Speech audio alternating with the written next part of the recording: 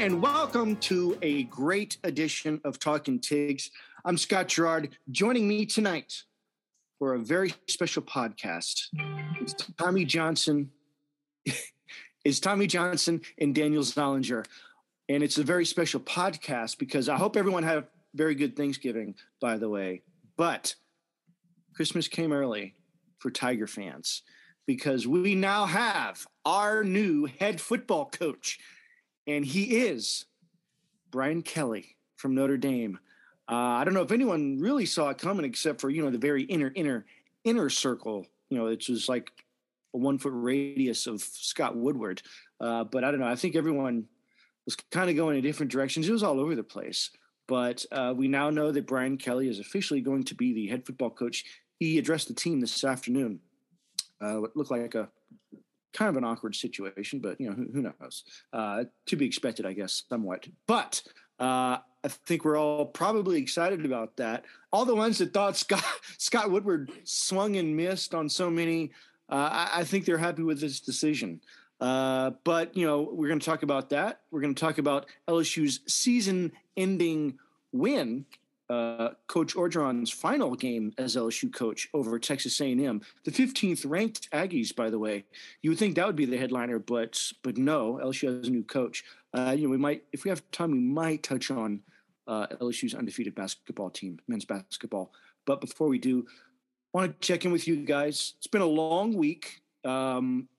We had Thanksgiving. We had a long week because we got a coaching search that was up in the air. Meanwhile, we didn't know how the Tigers were going to finish the season. I think both ended on a really great note. Most recently, yesterday, with the coaching announcement. But I want to see how you guys are doing. How how your Thanksgiving was and all that. It's been a whirlwind 5-ish days in the LSU sports world.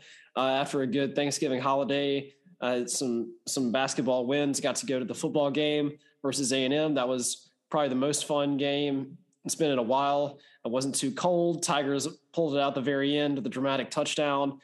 Super exciting to watch, like to beat A&M. And then the coaching hire.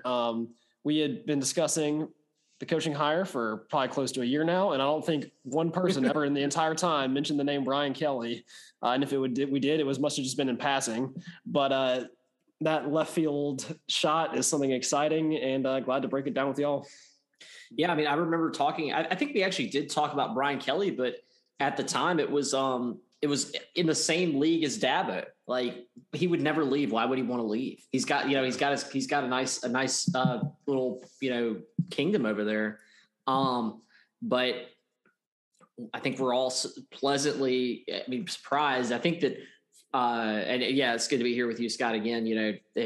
Good weekend, good long weekend, good Thanksgiving, good win for the Tigers, and good coaching search news. So, I mean, if we just want to get into it, I think that, for me at least, when the news first broke, I was a little bit stunned and almost like, bitter or almost like disappointed, but not, I don't really know why I was disappointed. I think it was more so, or mainly because I was like, wait, how? Really? Why? Like, because he, like he said, he wasn't totally on our radars. And I think, but I don't think it was because he was a bad coach or because he's a lower end coach. I think it's because people thought there's no way he's leaving. He's been there for 12 years. Why would he leave?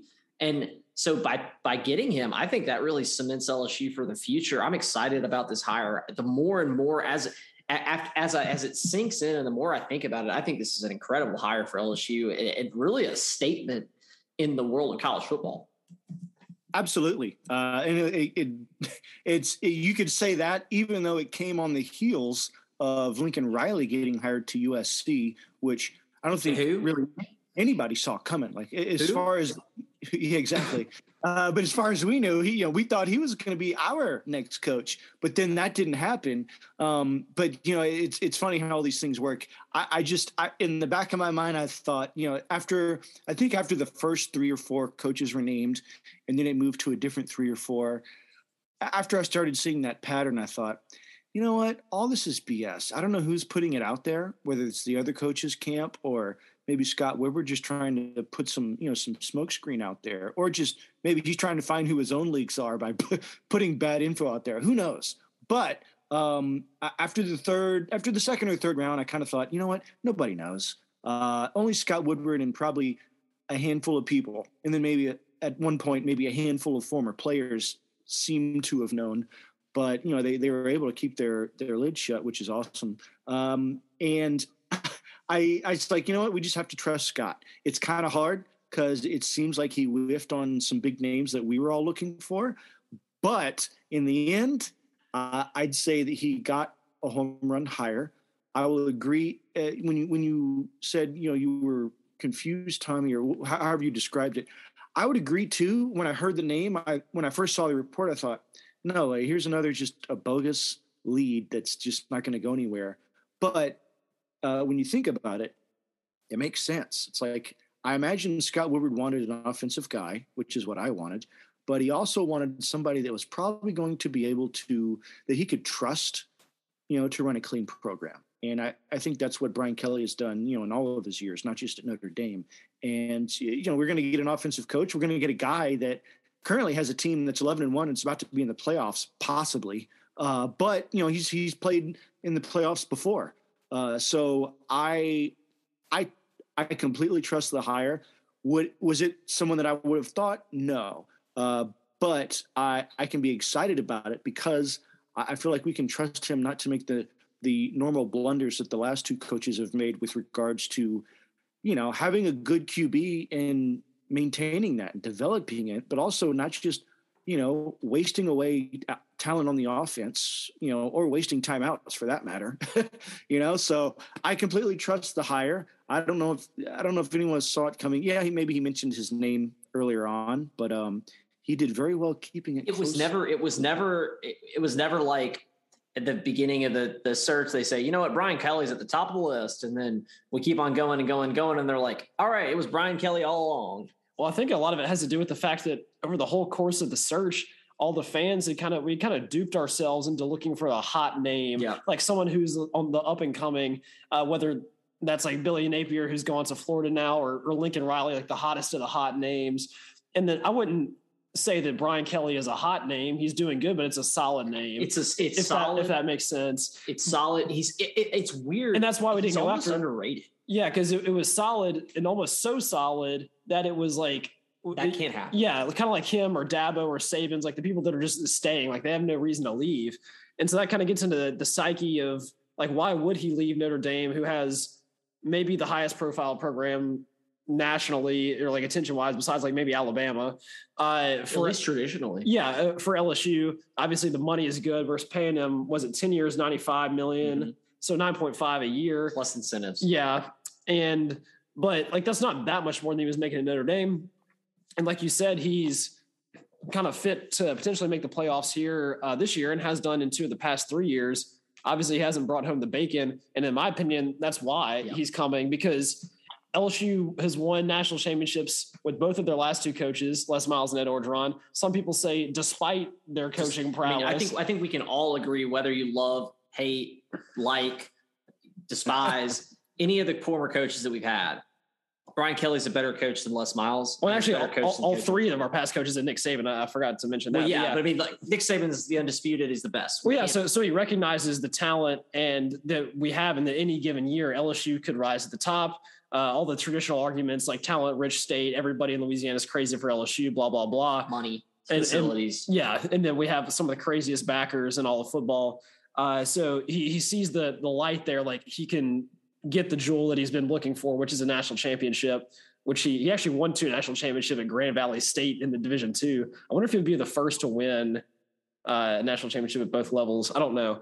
But I actually didn't really realize he has the most wins out of any coach at the FBS level, like above Saban, which counts a lot of years. And he has the most wins at Notre Dame. Yeah. Which is like crazy because you think about Notre Dame, like in the 50s, didn't they like never lose a game ever? Mm-hmm. But I mean, yeah, he's been plugging away at it for close to 10 years there, maybe more than that. 12. Yeah. And they're always in the conversation and they just don't go away. They make the most of what talent they have, and I hope he does the same at LSU. I think he'll do. I think think about Notre Dame and think about if you pay attention to college football recruiting, you know that recruiting to Notre Dame is incredibly difficult for a bunch of reasons, but mainly because you actually have to get into Notre Dame. At LSU, you don't have to necessarily get into LSU the same way that me or Daniel or Scott has to get into LSU if you're going to go to school there regularly.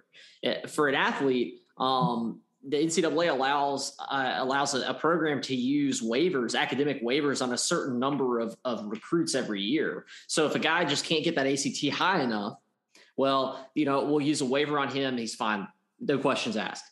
Notre Dame's the administration there actually does not allow their football program to use that waiver. So every single player you see on the field for Notre Dame actually had to get in by hook or by crook to the University of Notre Dame. And that turns away a lot of talent. There's also a lot of guys who might consider Notre Dame, but they get other, top tier D1 offers, but they don't have the ACT score. Maybe their GPA is borderline. And they're like, you know what? I don't really want to put in the extra work to have, I'm not tied to this university. I'll just go to Alabama. I'll just go to, USC, wherever. And so with him having all the resources, all the recruiting resources, then you talk about the talent rich state. I mean, Louisiana has been able to produce pretty much every position except for maybe 1.5 positions. We talked about it on this podcast. We talked about what are LSU's deficiencies traditionally year over year recruiting wise? Offensive line, quarterback. And Brian Kelly has had a history of recruiting and producing top level offensive linemen at Notre Dame. That's been their huge bright spot. That's true. I hadn't thought about that. I thought you were about to say quarterbacks. I was like, I don't know. But their offensive line is definitely something. What is it? Quentin Nelson is one of the best. He's like an absolute stud, one of the top picks of the draft. They get those corn-fed Midwestern boys to play offensive line. And you got to believe all those 12 years of relationships he's developed at Notre Dame, they're not going to go away overnight. These people know the coaches he's become friends with in at high schools. He'll still be able to call them and say, "Hey, do you want to come play? You want to start tomorrow as a right tackle here at LSU or a left tackle?" So I mean, that's a real problem spot that we've seen. And it's been something that really nobody's been able to get it right at LSU in a long time. I mean, maybe Saban got it right, but we haven't had elite offensive line play in a very long time, and definitely not across the board. Right. There's that one year where they were the best in the country voted. Well, we were best in the country at everything that year. Yeah, right. Fair enough. But I mean, there was that one year where our offensive line as a whole was voted the best in the country. And I will say about that, I do think that having Burrow as your quarterback makes that easier in the same way that having a good offensive line makes Burrow's job easier. I don't think you can have one without the other. Sure. You know what I mean? Yeah. I think that having a dynamic Heisman Trophy winning quarterback who can make rapid reads, doesn't need a lot of time in the pocket, and then a dynamic running back in Clyde Edwards-Helaire who's as dangerous outside catching the ball and outside of the tackle box as he is between the tackles. I think it makes the defense account for more and takes a little bit of pressure off the offensive line. What I'd be interested to see is what can Brian Kelly, let's look at this. Think about this offensive line this year, which has been a big trouble for us. Year to date. Let's talk about a year from now, between the transfer portal, recruiting, and just development. What can he do with this offensive line that we have? Because a lot of the pieces we have are still, we've got a lot of good pieces. We've talked about that. We have a lot of the talent. I think nobody would argue that offensive line is a place where he needs to improve day one. I mean, you'd also say that, some of the recruits that maybe he had coming in might follow him. There's some guys that decommitted from Oklahoma once Lincoln Riley was leaving. But, I mean, there's also the guys that were already coming to LSU, like Will Campbell, that could probably say, yeah, I'm even more solidified now. Well, where was Will Campbell and Walker Howard's second choices? Where did they take official visits this fall? Notre Dame. Yeah. You know what I mean? Like, I think that, and it's interesting. You don't want to put all your eggs in like one recruiting class or one or two players, but a lot of people have said, like, look, like LSU has Will Campbell and Walker Howard are must gets. They have to get them because they're the primo talent in a state that you don't see that much. Like, you don't see a top level left tackle come out of Neville or come out of Louisiana in general every year. That's why Will Campbell is so important for us to get. And I remember, Daniel, you remember we were covering this when the rumblings about Notre Dame started to go, and like Will Campbell got his, I remember he got his offer. He posted like, so blessed to get an offer from Notre Dame. Like, it means a lot to me as a Catholic.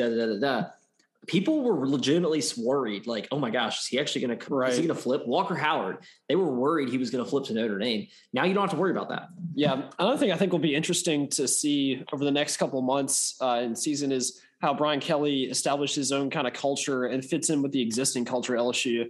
Not because he's necessarily like the anti-O, but he's more kind of the hard-nosed, like traditional coach, not so much the like rah-rah guy. And yeah, I mean, he even made a quote earlier this season that his team's execution was so bad that the players needed to be executed. And that's like something that you were like never, I mean, that might be almost like a Les Milesism, but whether the current players buy into his general mantra and way of doing business, I think will be very telling. And then how he shapes that going forward, whether LSU kind of gets on the straight and narrow. Obviously, we've had the problems with the Title IX stuff, and I haven't really even heard anybody's discussion about that because that was a rumor that LSU wanted somebody who's like has a history of like clean Title IX. And Kelly doesn't even have a clean record because he had to vacate all their wins in 2013 and 14 for like academic ineligibility. Like when they went to the national championship, they had to vacate that. Like, yeah, Manti-Te'o? Yeah, because they were 0-4 that year. They apparently like had some tutors like helping out their players too much, which is a completely different thing than like sexual misconduct. Yeah. But yeah, so they kind of got stricken from the record. I do wonder though how much of that has to do with Notre Dame. I have heard, and I don't know as much about his. I don't know a ton about like his experience and like what his time at Notre Dame was like. But I did hear just from people talking today that while he was there, the administration was very kind of overbearing, like that. This is the way you need to act. This is the way we need to conduct our program. Do we know whether he'll be coaching the bowl game or not? It seems like he is going to, because he's already on campus. I thought Brad Davis was. I mean, yes, that was the official word on Sunday. We didn't have a coach at that point. No, but it wouldn't be the first time that Kelly had done that. He when he left, I think it was Central Michigan, he ended up coaching the next team, which I think was Cincinnati. And like he coached a team in the bowl game that he had already beaten that season with Central Michigan. So it became like the first coach to beat the same team with a different team in the same season. Or something. The first coach to beat the same team twice with two different teams. Yeah, exactly. So there you go. No, but I don't think he's going to be doing that. I think Brad Davis is going to focus on coaching the bowl game, whatever that's going to be. You have to think he'll be there at least, right? Yeah. I mean, he'll be recruiting though. I mean, he's got until what, December 15th for that early signing period. So I think that's what he's going to focus on. And honestly, the guys that are left that are going to this bowl game, it's basically it's just an extra game for them. It's just a chance to get some swag. Yeah, exactly. Get an Xbox or get whatever they give you in a goodie bag. Yeah, exactly. And that's all it's going to be. But as far as Brian Kelly goes, I'll say this, because you were talking about, what's he going to be like? I mean, he's not going to be this. He's definitely not going to be like Coach O or Coach Miles, to where he's just, I don't know how much of a player's coach he is. I think he is, just from what I've seen in Notre Dame. But like you said, it's a different kind of. I think he's from what I've seen and what I've heard, he is Saban that's a little bit more of a player's coach. Okay, but can he go into a house in a shack in South Louisiana and just shovel down gumbo or peel crawfish and relate with those? Okay, I can't. I don't know about that. I just mean like his demeanor, the way he manages the team. He's much more. I don't know if he's going to be all the players' best friends, right. But I think he's going to be a little bit more chummy. Although, of course, Saban's now chummy. He takes them all out in the lake and stuff like that. So I don't know, but you see what I'm saying? Like it felt like Coach O was like trying to be all the players' best friends. Like that was kind of his persona, right? I think he's going to be more of like a boss, but the boss who you kind of respect. Right. That's what you gather when people who played for Notre Dame talk about him. They all seem to be like, yeah, I really respected Coach Kelly. Like, I think it's just a difference between, you think like a lot of LSU players call Coach O, they just call him O. Oh yeah, O's good. He's going to do this. He's going to do that. But everyone I hear about talking about Brian Kelly, they're always like, yes, Coach Kelly is da-da-da-da-da. Yeah, I think for that reason, you want a little bit of a disciplinary. You want the coaches to not look at them as one of their equals, but one of their, their superiors, so that you have that respect that he's the coach and you just follow what he says. And it's not to say that Brian Kelly's going to come out of the gates and just win everything for us. I mean, it's possible because what we're talking about with the talent difference is what he's done at Notre Dame with guys, like you said, that had to probably get a 3.0 or higher versus what he can get in LSU. But not only that, but I feel like from season to season, it's not going to be, it's not going to get stagnant. Like there was maybe one season, I think 2016 Notre Dame finished 4-8, but then the next season they went 10-3. It wasn't like they went 5-7 the next. Oh, we're improving. No, he can turn it around. It's like there might be that one anomaly every now and then, but I feel like as far as having the keys and taking us down. I-10 and staying at 65 up, we're good. No, I think you're right. I mean, I think that the type of rebuilding year that Notre Dame has and the type of rebuilding year LSU has is drastically different. When Notre Dame loses, like you think about it with like when they lost Ian Book, like he was like a big time player for them. He was a 4-year starter.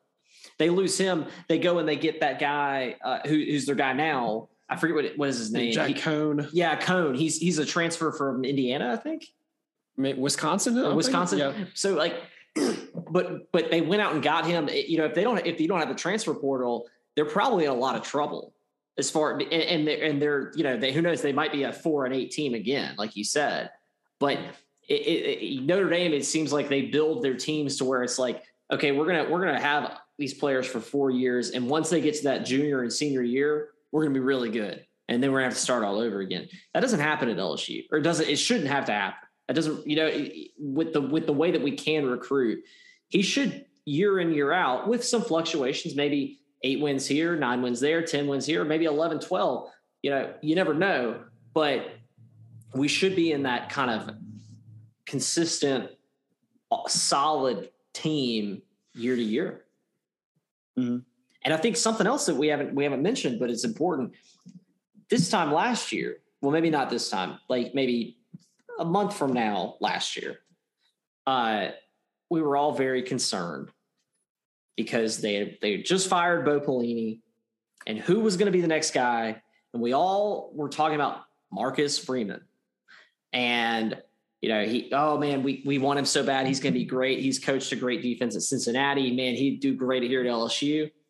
And then, of course, where'd he go? He went to Notre Dame. He went to coach under Coach Brian Kelly. Well, guess who might bring him to Baton Rouge? Brian Kelly. We might actually get him. We might actually get the defensive coordinator that we kind of all wanted last year. I think that's a plus too. It'd be possible. I mean, I know they're trying to get Tommy Rees as well, who's his offensive coordinator. But Marcus Freeman, I don't know. They might hire him at Notre Dame. Like if they offered him the head coaching, I think he might take that. If not, he could come to us. I know Ohio State probably wants him. What were you going to say, Daniel? I was going to kind of echo what you said, that I think like he's a pretty decent name for the Notre Dame head coaching position. But the rumor is that LSU is trying to make him the highest paid DC in the country, which would be hard to walk away from and kind of stick with what you had for Freeman. Well, and I also heard that Notre Dame had said that their interim coach will not be their head coach. And a lot of people were being like, oh, well, like Marcus Freeman is the logical choice for interim coach.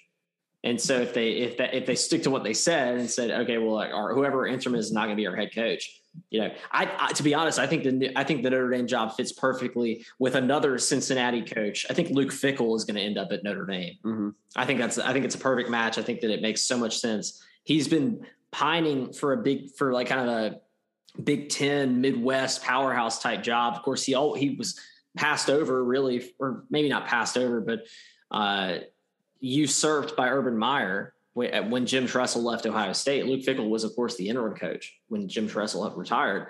And so I think Fickell actually makes more sense than Freeman at Notre Dame.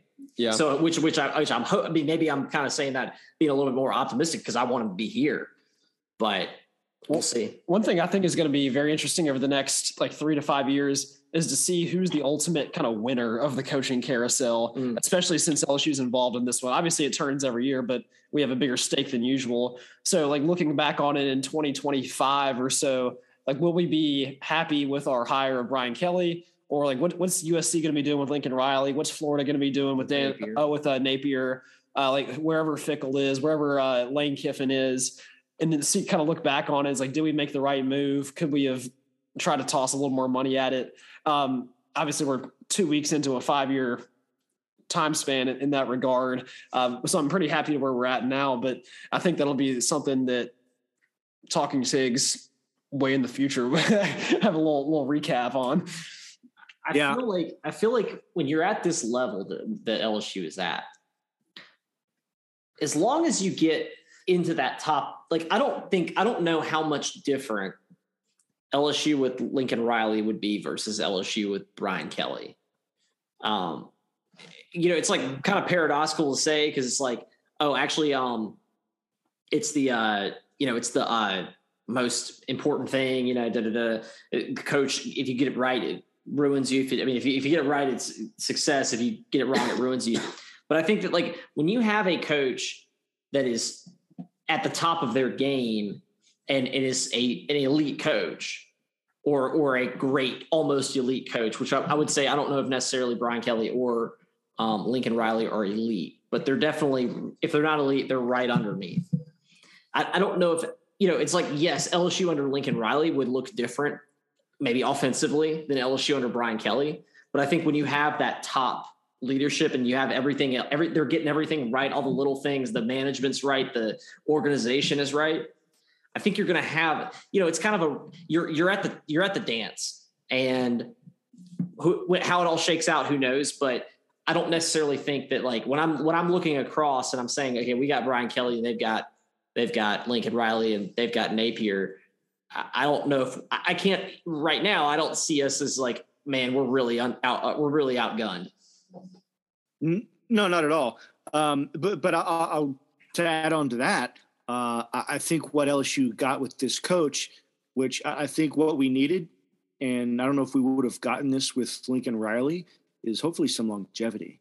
Because with what LSU's gone through in the last 10 or so years, it's we went through Miles and we got Orgeron, and we thought, he might be the answer, but he's not. If we had gotten Riley, he just up and left Oklahoma. I don't think anyone saw it coming. They thought he might have come here, but we don't know. And who knows what his aspirations are beyond that? What if he does want to go to the NFL? He's not going to stay at USC if that's the case, And I think with Brian Kelly, you got someone that's, I don't think he wants to go to the NFL either. And he's not going to just up and leave LSU to go take, some other head coaching job in the, in college. I hopefully he sees LSU as a long-term thing, because he's 60. Lincoln Riley's still in his 30s.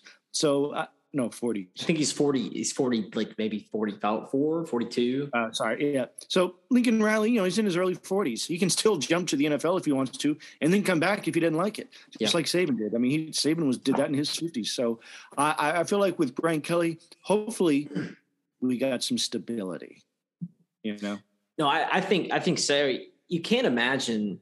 Everybody thought Brian Kelly was going to retire at Notre Dame. So I can't imagine him going to another location after LSU. Yeah, it's much more likely that he gets ousted than he just walk somewhere else. I mean, there's not many more locations, like you said, that are above this at this point in his career and in the college football sphere.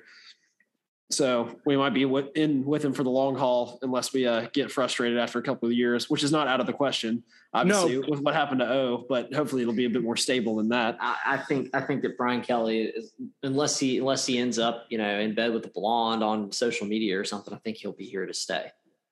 I don't think that'll be the case. But Daniel brings up a good point, because what we have right now is this, all right, let's see something. Let's see some immediate results. And I don't know if it's the boosters or the fan bases, but there's a lot of teams out there where they get somebody like A&M, LSU.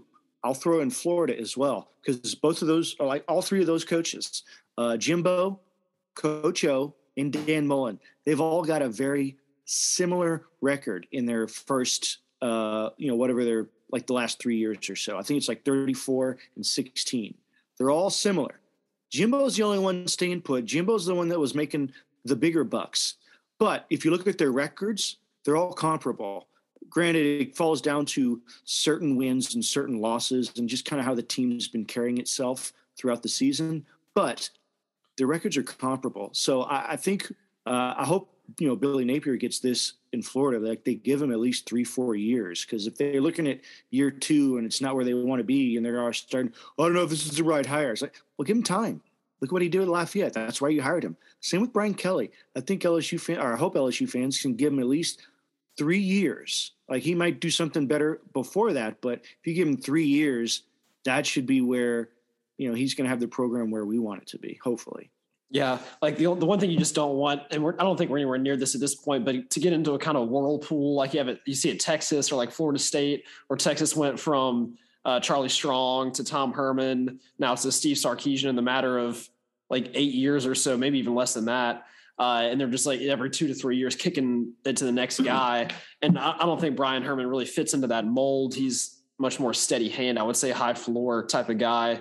But yeah, it went 2.5 years, or I guess 3 years actually. And then whether Kelly will be the coach after 3 years is yet to be determined, but hopefully he is, to quote, our guy. And he's not, we're not, but also we're not at the depths that those programs were. Yeah, I agree. I mean, we just won a national championship 2 years ago. Well, not, and that we're 6-6. I mean, come on, like 6-6 on the grand scheme. We're not 2-10. That's what Florida State said. They won a national championship in 2014, and they were floundering 3 years after that. I know, but that's my point, is like Florida State's floundering under like Willie Taggart and all that was a lot worse than our floundering.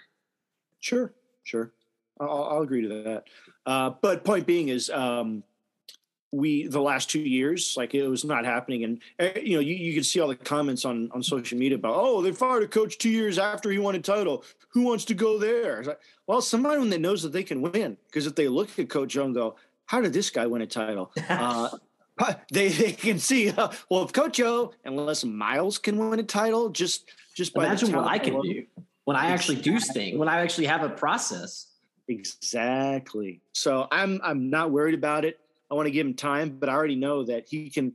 I don't know. Colin Cowherd said he could have him competing next year for a title. I don't know about that, but I don't think it's going to take him that long, because of, like we've talked about already, the talent's already there. They just need guidance, and we're going to have somebody that can develop a QB, for crying out loud.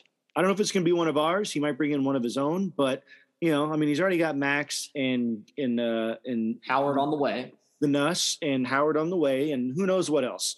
Maybe a Manning takes a look now that Brian Kelly's there. Who knows?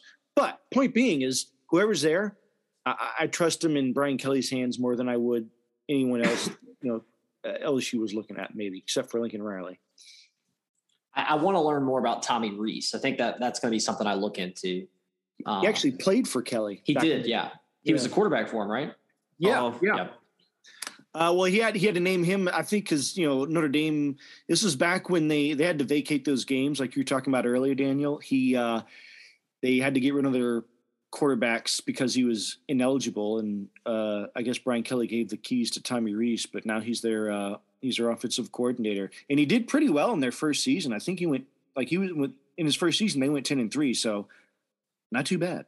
I'm telling you, I liked Ian Book. And I've kind of been traditionally a Notre Dame hater. But especially like last year, I liked the way that team played. I enjoyed that. Was it when they played Georgia? No, they played Clemson last year. That was a good game. I enjoyed watching that one. I don't know. I'm excited. I think we're in a good place.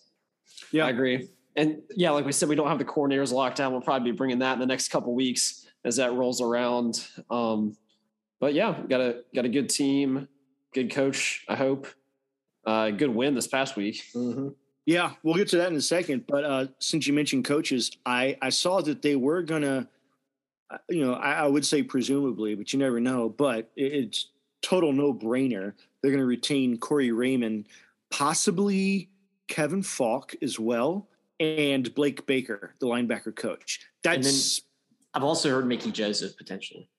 Maybe. But, I mean, if we're able to get – if Brian Kelly gets his way and gets Tommy Rees and Marcus Freeman down here, I don't know, how that shakes out. I can't imagine Marcus Freeman, like how would he say no to Corey Raymond? Because we're talking about these guys recruiting down here.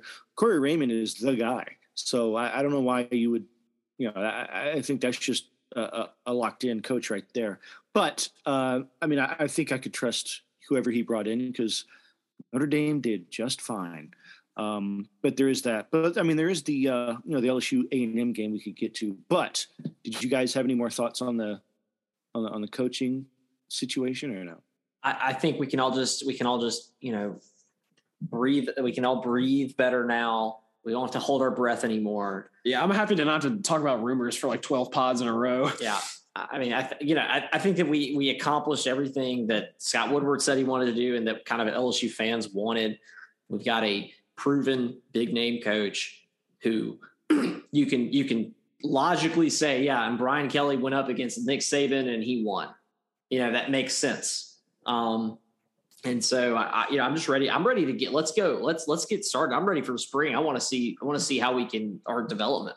Oh, you can imagine what that spring game is going to look like as far as, seats. Like, is it going to be packed or what? I think it will be. But yeah, I don't know. I'm excited. I want to see what he can do. Unfortunately, we have to wait. We have to, we still have possibly a bowl game to look at, with the guys that we still have here. But I think everyone can breathe a big sigh of relief. And we can, I just know Scott Woodward was just kind of laughing to himself the whole time. It was probably so exciting. He probably got such a kick out of seeing every name that came out. Even Mark Stoops at one point. He was probably giggling silly in his bed to himself, looking at all these names that were popping up. But he said he was going to go big game hunting, and this guy brought home a big one. But to wrap up LSU's current season, the Tigers did end up sending Coach O out in style with a win over the Aggies, and it looked like it wasn't going to happen. You could see that the Tigers had it early on, but then slowly but surely, kind of like we've seen before, they just kind of – it's like the offense was clicking earlier on, then it kind of just slowed down. The defense was holding them earlier, then they kind of just started letting stuff happen offensively for A&M, and credit to A&M and their quarterback, who I think had his shoulder dislocated at one point during the game, and they had to go in the injury tent and pop it back in. He had that happen earlier in the season, but I mean, that's a lot of pain right there if you've never had that happen. So credit to them. They try to make a game out of it, but LSU was not to be denied. And all game, it seemed like Max Johnson was either had, enough time to make a good pass, or he just sat there and was waiting to be sacked. It's like he was seeing who could sack him the fastest. And that almost happened on that last play too. It's like he got that ball out just in the nick of time to Dre Jenkins, who just had a perfect catch and he basically could just continue his steps into the end zone to win it for Coach O. And it's got to be such an emotional win for not just Coach O, but for everyone on the team, based on what they've been through. I don't know. I'll be honest. I wanted them to win so that they could go to a bowl game, just for the guys that could finish off the year, finish off their careers. Not all of them are going to go pro, but some of them are. But I know Coach O probably wasn't going to coach it, the bowl game. but I don't know. I felt like he saved some face in ending with a win, but also not ending with a subpar record, a sub 500 record, which would have been the first to do so since Jared DiNardo back in '99. So, I mean, he did save face that way. So, I don't know. I mean, I got a funny story as far as listening / watching to the game, but Daniel, you were there. Tommy, were you there or no? Yeah. Yeah. So you guys were there. How was it? Because I could only see some of it on TV, and I could just hear what the announcers were saying. But I want to get your perspective on, the game itself, but also the crowd, because I heard it wasn't like a full stadium, but they were mighty, the ones that were there. Yeah, that's a pretty accurate description, I would say. Kind of a voice crack. But the stadium was probably 60-ish% full. But the people were on their feet yelling most of the whole time. I think it's what led to my voice being like this now, is trying to scream the whole second half, basically, in the student section. And so it was a fun time. After the win, it reminded me kind of the 2019 season a little bit. Like, this is what, like, you want to go to the game day experience for. This is why people show up and want to watch LSU football.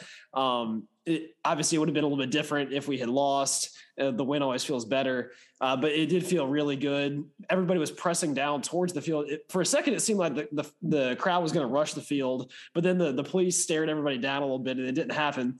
But everyone was gathering, and then when Dre Jenkins scored the touchdown with 20-something seconds left, it was nuts. And very, very fun. A good, like, pretty much game day experience. I think some of the absence had to do with, obviously, the fact we aren't as good as in years past, plus the Thanksgiving holiday. People are traveling and not really around to see it. Yeah. But I was glad to be there. LSU put on a decent performance. It looked like we were going to choke with the 2 touchdowns from A&M in the fourth quarter, as our offense was kind of stalling out. But then all it took was one last play. And then a few key plays, like Trey Palmer, like fumbling a punt return, but then the refs kind of giving it back to us. I didn't even realize it had happened in real time. Do you know what I'm talking about, Scott? Oh, yeah. Yeah, I saw it happen. I thought, oh, God, please don't let that be a fumble. Or he stripped it. They stripped it from him. Yeah.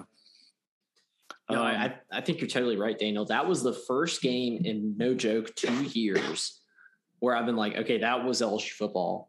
And you're right. Like, the win does make it better, but I think win or lose, like, that atmosphere that we saw on Saturday night, that's what it needs to be. That's what it was. Yeah, completely. I don't know what changed. Like, I don't know what it was about. Like, maybe it was the fact that kind of everyone was like, oh, this is like Christmas Eve. Like, it's about to be over. We're going to, turning a new page kind of thing. But it really, everything felt different. It felt great. It was good to be back. I really, to be honest, I didn't want to go to this game. I thought it was going to be, I didn't. I thought we were going to, we all predicted them to lose, I think. And, I was just thinking, this is going to be, but I mean, I'm glad I went, and I'm glad that atmosphere is still there. And I'm just looking forward to getting back to the way Tiger Stadium is supposed to be next year. Yeah. And I think something else that had to do with it was pretty much neck and neck the whole game. Like, LSU got out to a 20-10 lead in the third quarter, but pretty much the whole way it was like anybody's ball game. And especially against a team like A&M, I think everyone in the crowd realized kind of what was going on. Like, it was important for both teams in that sense. And also the A&M, like, they had their full band there. They had their yell leaders. They were being loud on their side. And so that kind of, I think, riled the LSU crowd up in general too, to kind of combat that, I guess you could say. And then it was back and forth. Like, the stadium, when they scored their second touchdown in the fourth quarter to take the lead for the first time in the game, they were pumped up. Like, all of our fans were dead silent. They were doing their yells. But then when LSU, obviously we took it, and then we came back strong. I looked on ESPN's little chance of win predictor, and it had A&M has a 98.7% chance to win after they scored their second touchdown before Max led that last drive.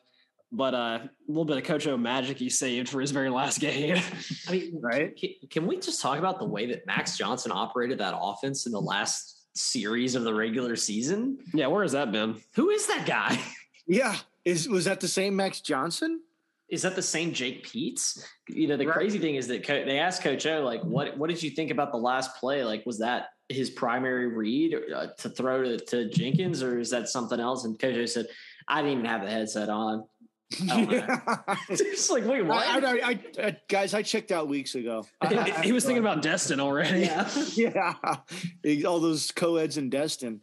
Yeah, it was totally different. It's like, why you see this often though? It's like, why can't we have that for the whole game? Why does it have to be a 2-minute drill? And like it's set up as the perfect 2-minute drill. It's like we had, the ball, I think within the 20, and we had 2 minutes to go the whole length of the field. And I thought, God, it's going to take us almost all that whole 2 minutes if we can at all.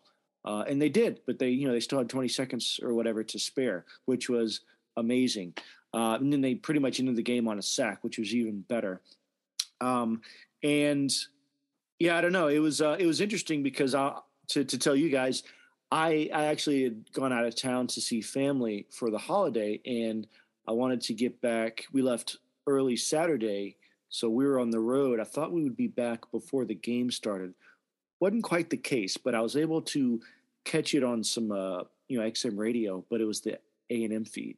So it was very interesting to hear them. It wasn't bad. It was kind of biased like you might expect, but it actually wasn't that bad. These guys were kind of enjoyable. I forget their names, but you just heard a lot of cool tidbits. One of which being they were talking about, the fans at the game, and you could say, oh, they made a comment like, oh, these are these aren't the fair weather fans here. Like these are the, the diehards. Yeah. The fair weathers. And they made a comment like, oh, you mean all those guys that bought their bumper stickers after 2019? So there was that comment. I just kind of rolled my eyes. What about all of them who bought their cups after 2018? I know, right? It's like, let's see the cup after this game. But they did give an interesting tidbit. It was funny because they were talking about the Oklahoma State game was still going on. So they were kind of talking about that in between. And apparently there was at one point Lincoln Riley called a timeout. And, they were playing at Oklahoma State. Oh, yeah.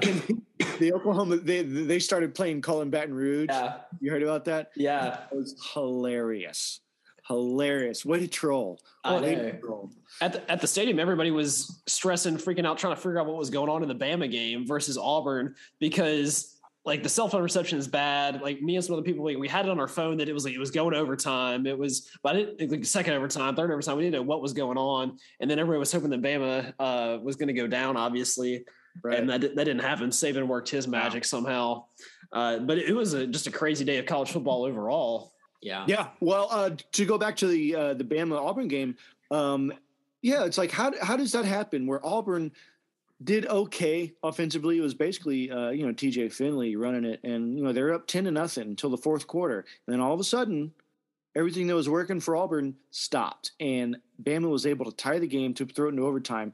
And while I was traveling, I was on I-85 heading towards Auburn, and I said, oh my God, I do not want to get stuck in this after game traffic. Luckily, it went into overtime. We actually had to stop at the Auburn exit to get gas. There were troopers all over the bridge waiting to just shut it down.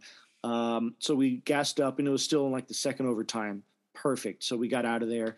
And then you could see some of the, I guess it was the Alabama buses coming down the other way on 85 with the troopers blocking off traffic. And I was like, we got out just in time. I would have liked to have seen Auburn win also. But, I think it'll kind of set up a better SEC championship game. I mean, Alabama was going to go regardless, but at least now Georgia will have, they'll beat hopefully a 1-loss Alabama instead of a 2-loss Alabama.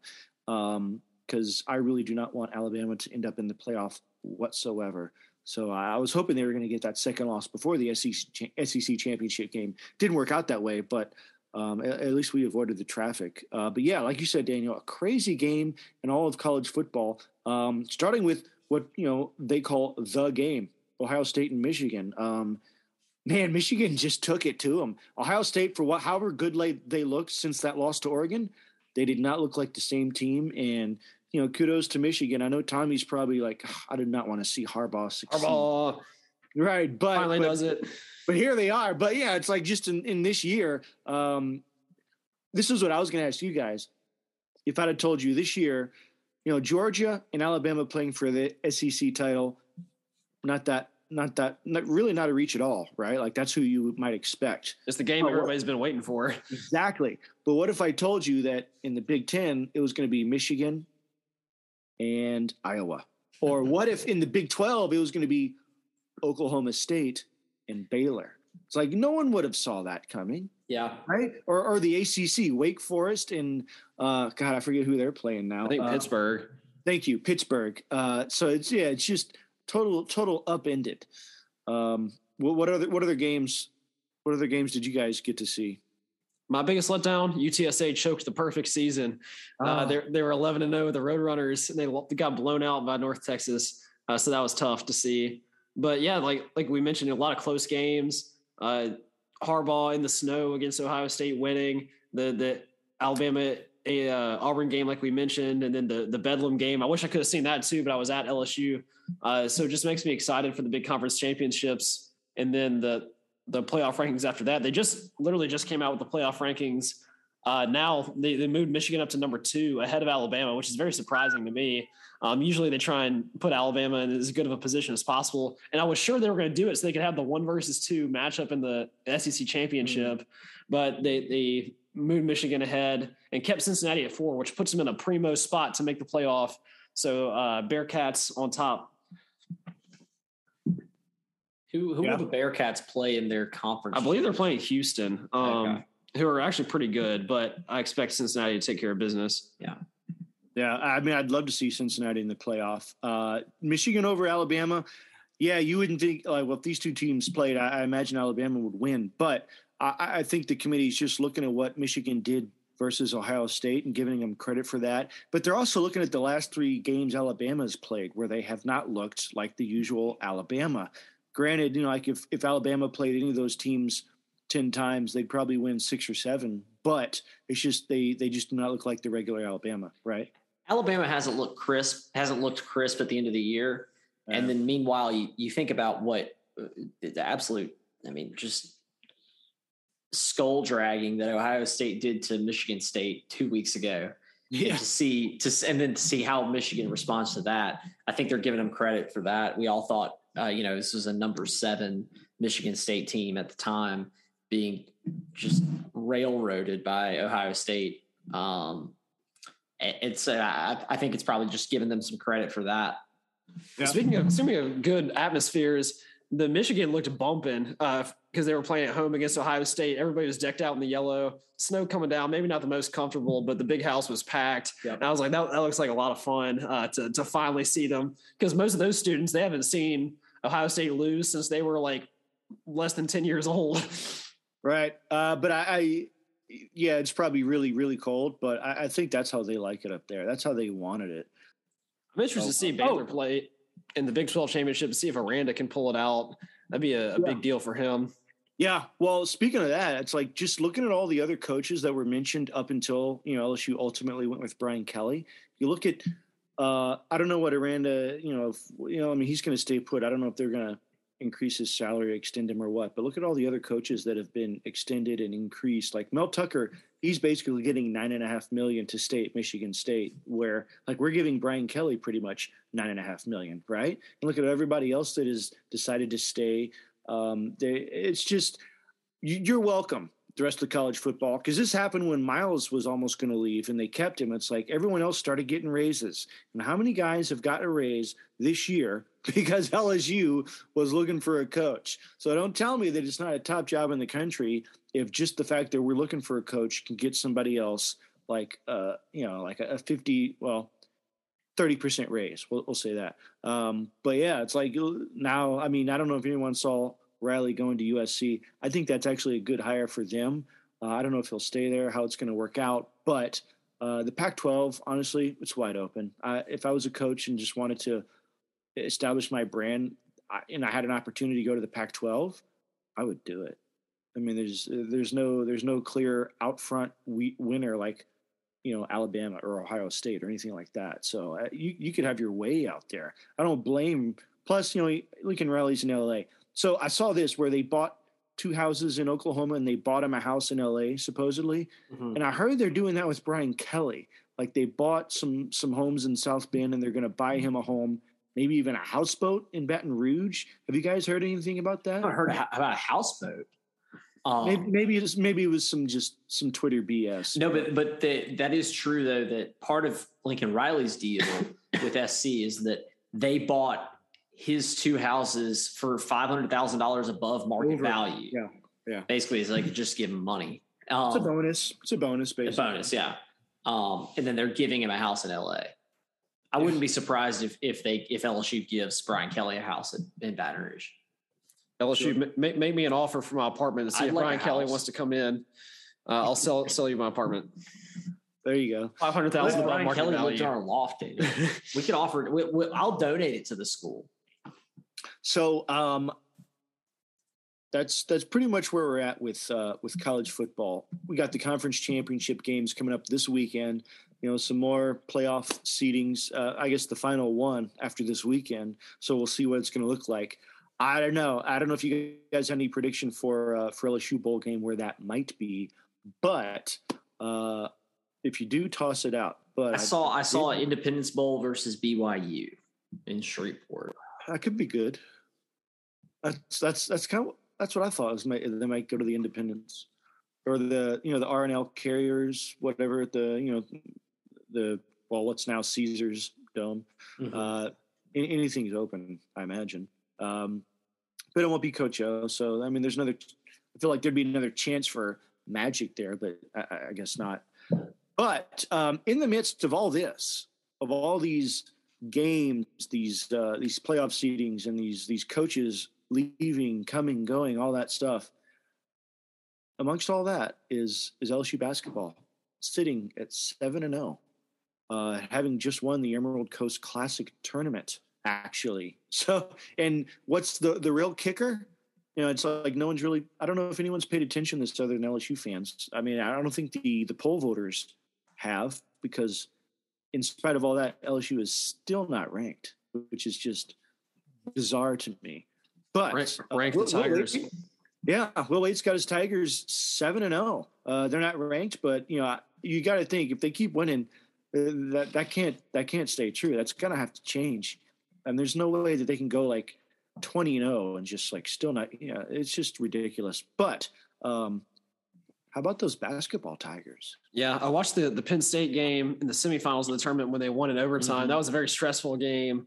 LSU wasn't, I would say, on top of their game, but they clutched it out in the end. And then the Wake Forest game was ongoing during the football, so obviously I couldn't watch that, but I was pleasantly not surprised, but was just happy to see that result at the end. So Tigers roll on. They only have one game this week, tomorrow, Wednesday, against Ohio. So I would imagine we can clean them up and move to 8-0. And then we don't play again until December 11th in the holiday Hoopsgiving against Georgia Tech.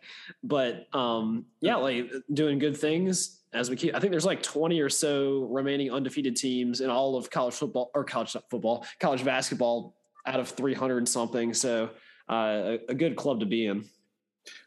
Well, not only that, but you just look at those last two games. LSU had kept pretty much every team under 60, and they almost continued that streak. It was 58 all at the end of regulation against Penn State. So you could say LSU has kept everyone under, well, except for Wake Forest. I think they had 61.